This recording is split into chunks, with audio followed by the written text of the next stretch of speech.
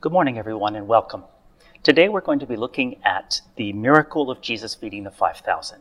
And we're going to look at it both briefly as a miracle, but also as an example of ministry.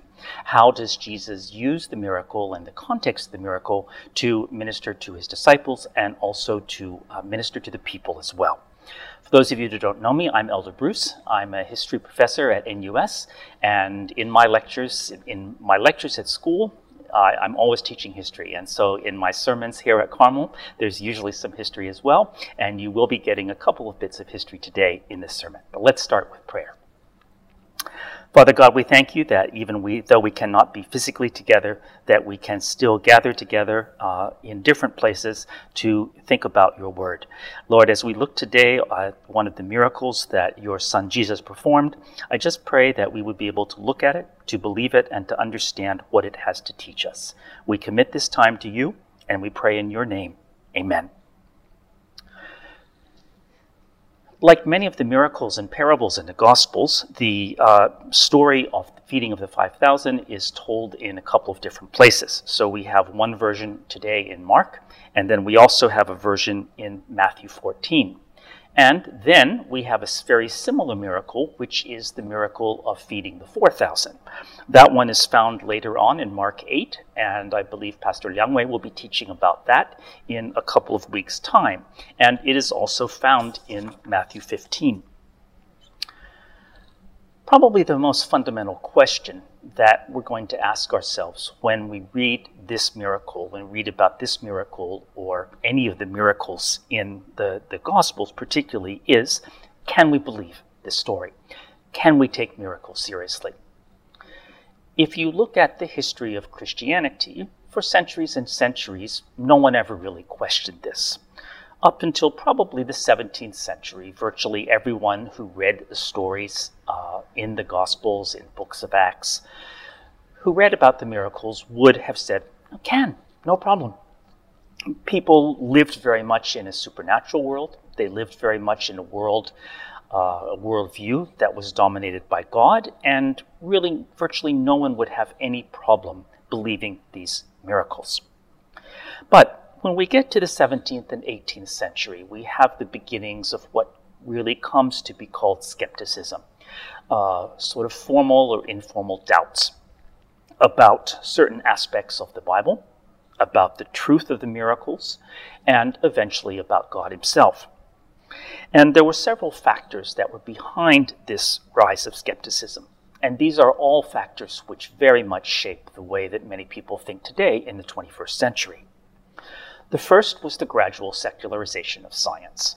Science initially was seen very much by all scientists, people like Isaac Newton, in spiritual terms. Science was seen as understanding God's word, exploring God's creation. But over time, there gradually came to be a kind of separation between science on the one hand and religion or faith on the other hand. So that over time, particularly by the 18th century, some people in the West began to reject the idea of miracles as unscientific. A second factor was what came to be known as deism, particularly during Enlightenment in the 18th century. Many of you may be familiar with this idea of deism, essentially what's often called the watchmaker perspective, the idea that God created the world and kind of wound it up like a watch or a clock, but then after that, he was never involved with it again. And so if you diminish God to the role of a creator, and you do not really believe that he is actively intervening in the world, in people's lives from day to day, it makes it harder to take the miracles as something true. And a third point is that by this point in time, by the 18th century, many thinkers in the West made a very clear distinction between faith as a category and reason as a category.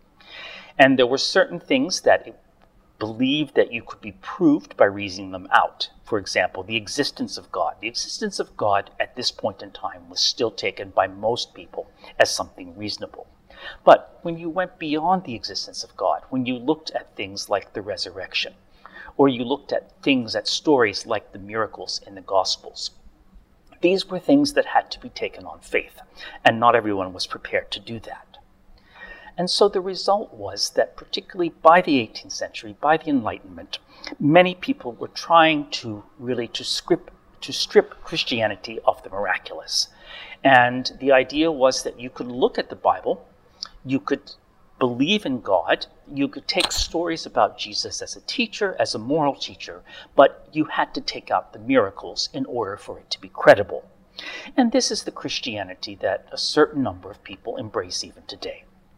That they would see, if they believe in God, they would perhaps see him as a creator.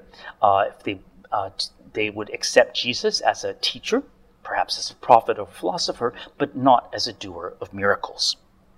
But for us who really call ourselves Christians, even in the 21st century, I think we have to be able to say that we can believe this miracle, and as well as the other miracles that we've been looking at in the Gospels. Now the question is, if you ask any of us to explain, how did Jesus accomplish this miracle? How did he feed the 5,000? How did he feed the 4,000? We can't really explain it. Many of people may not know it, but I'm actually a very hardcore Trekkie. I love Star Trek. And if you are a Star Trek fan, you will know that beginning with the second Star Trek series, that they had technology called a replicator. And a replicator produces on board ship anything that you need to use. Captain Picard just goes to the replicator, says, Earl Grey tea hot, and he gets his Earl Grey tea hot. Now, I don't think that Jesus had a replicator, but obviously he was able to create food, the food for 5,000, out of nothing. This is a very different kind of miracle from the miracles that we have been looking at. Pastor David preached a couple of weeks ago on miracles of healing and on the miracles of deliverance. Those are miracles that can be achieved now, that through the power of the Holy Spirit, we can see happening in our lives and other people's lives. The replication or the production of the food for the 5,000, I think, is something that we are not likely to see. This is a kind of event that probably God does not need to repeat in most situations now. But 2 points that we can make about miracles. One, and I think this may have originally been made by C.S. Lewis in some of his writings on miracles. People will oppose, and in the Enlightenment, people began to oppose the ideas of miracles, the idea of miracles, by saying that these go against the law of nature. But the point is that God created the laws of nature. And if God created the laws of nature, then he can also break them. And so if we really believe that God is in control, that God has created everything, that God controls nature, controls the natural world, then we can accept that God would occasionally be able to bend or even break his own laws to produce something out of nothing, to make changes that no other power could make. Secondly, think about the resurrection. The resurrection is the ultimate example of a law of nature being broken.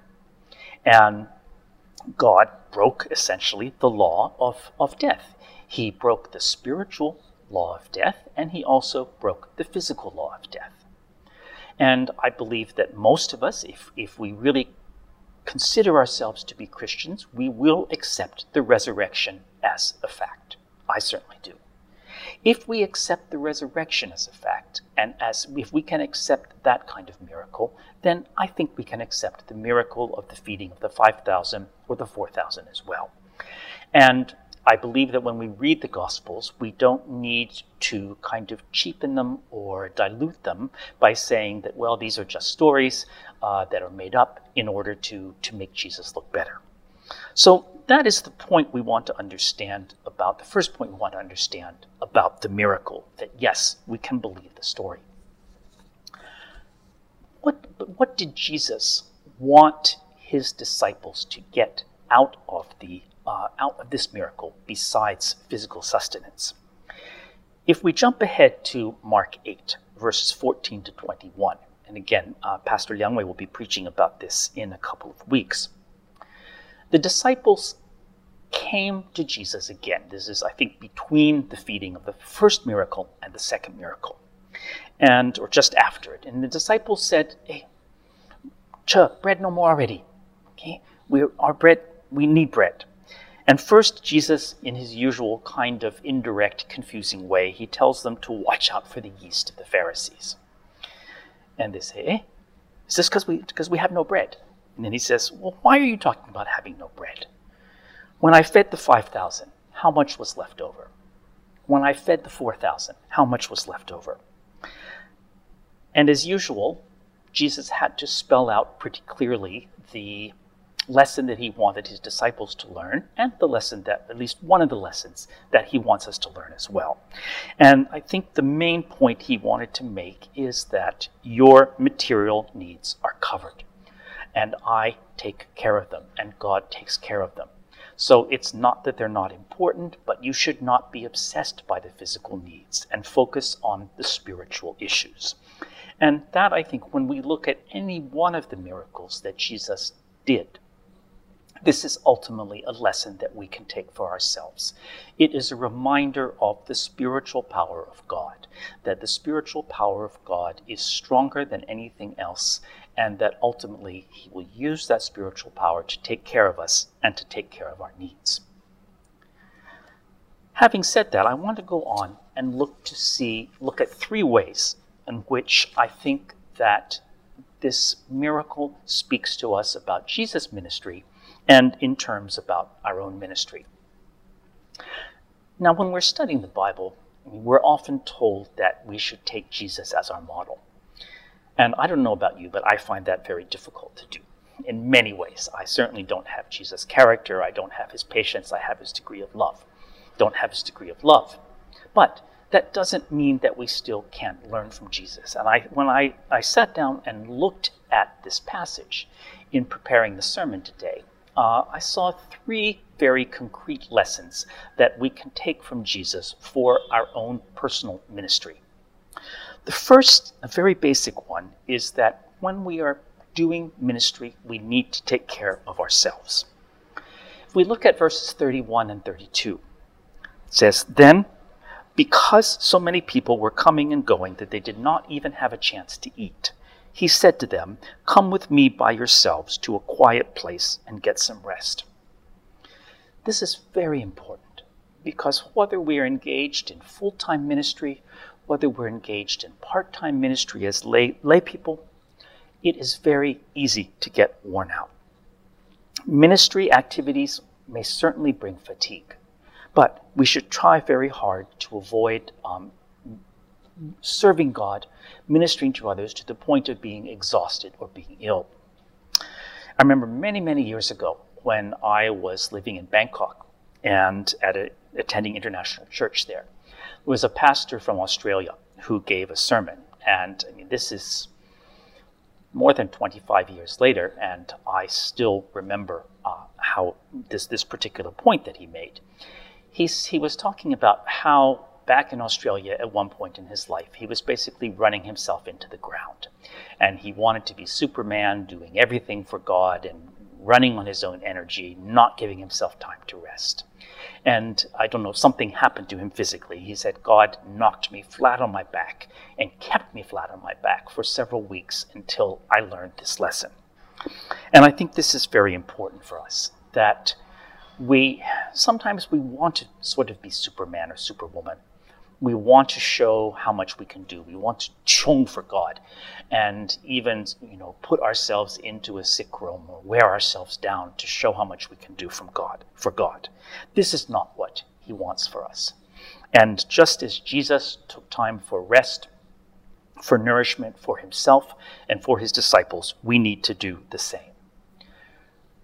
Rest is not slacking. If we take time to rest, we take time out from our other ministry and service activities to rest, it's not slacking.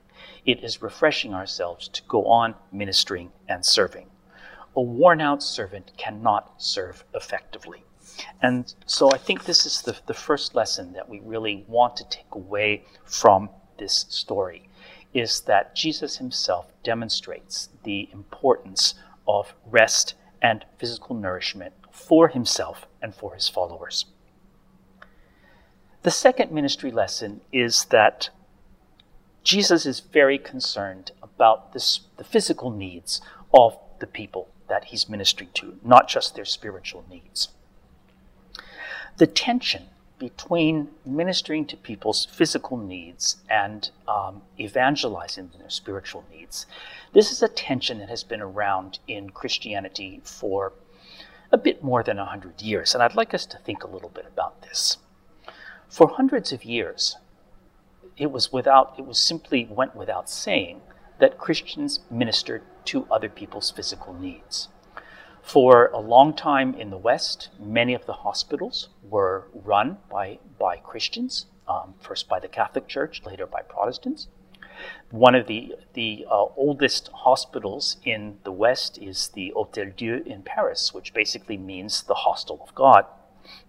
So for hundreds and hundreds of years, the Christians did ministry that focused on people's physical and spiritual needs.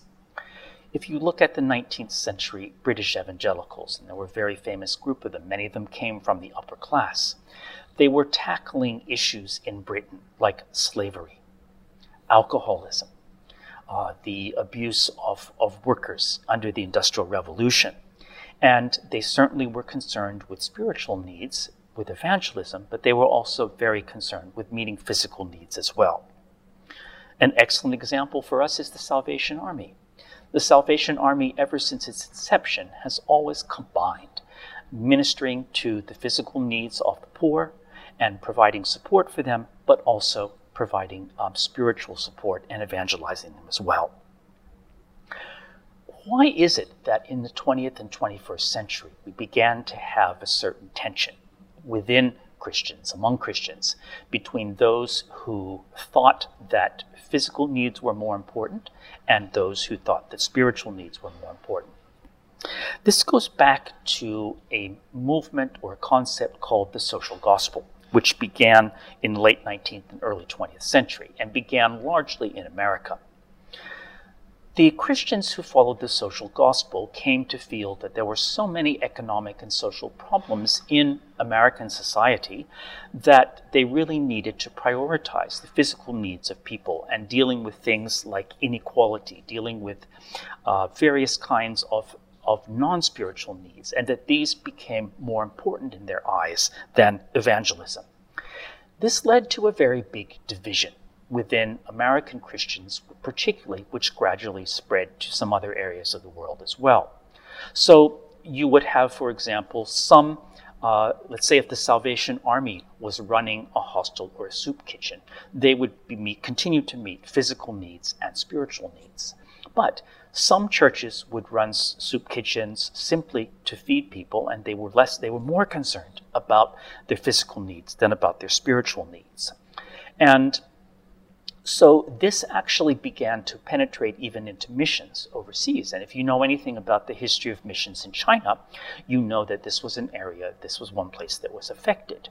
In the 20th century, missions and missionaries in China began to become divided between the more liberal faction that basically said, look, we'll just have education and we'll have hospitals and we'll help people, but we're not so concerned about evangelism.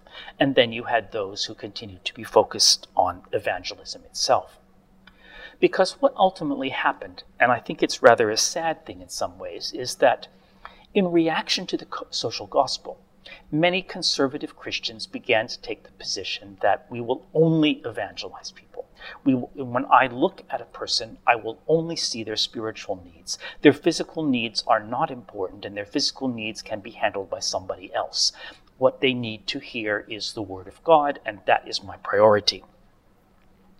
Now, obviously, that to say that they need to hear the Word of God, that's not wrong.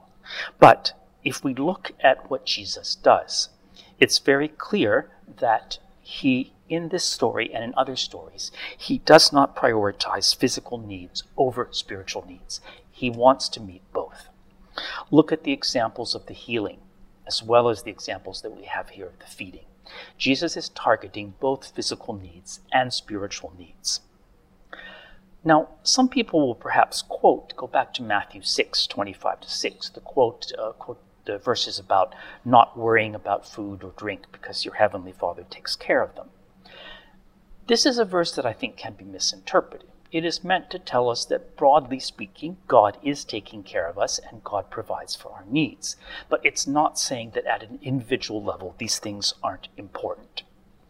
We need to be, when we are trying to minister to people, we need to be conscious of their physical needs. We need to be conscious of their emotional needs as well as their spiritual needs. Meeting the physical needs and emotional needs opens the door to meeting their spiritual needs. An excellent example of this right here in Carmel is the medical ministry that we have in the villages of Cambodia.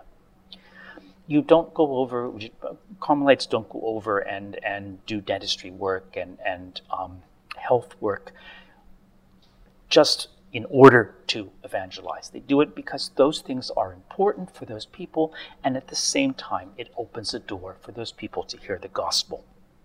So we want to keep in mind that whether we're talking about what we could call compassion ministry at home, ministry to the homeless, various kinds of ministries here in Singapore, or what we can call development ministry overseas, these are very important. Development ministry is Christians doing work like agricultural work, public health, teaching in places overseas. This is what I myself did in Laos for 3 years.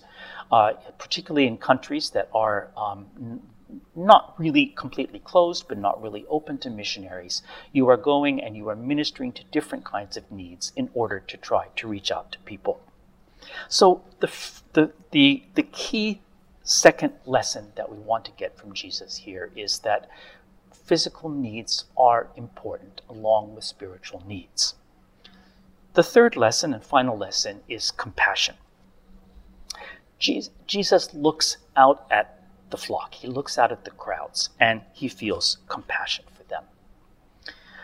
I would argue that compassion for everyone is the basis for Jesus' ministry.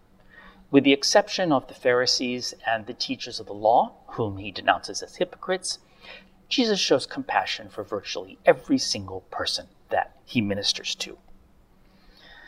And there are several questions that we want to ask ourselves. First of all, can we share with someone without caring for them? I know that some people feel called to go out and do street evangelism, and if they are called to do this, I think that that's fine. But at the same time, we want to recognize that just coming up and sharing the gospel with someone that you don't know and someone who doesn't know you, it's often not going to be very effective.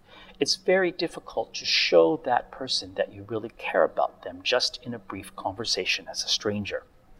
So I think in many cases, if we really want to share with someone, we have to be able to care for them, to care about them as a person, and not just to see them as targets of evangelism. Second, going beyond sharing and to really think in terms of ministry. Can we minister to someone without trying to know them and understand them? I do a lot of ministry among my students at NUS, as most people know. And all of that ministry is based on getting to know the student and understanding where they're coming from.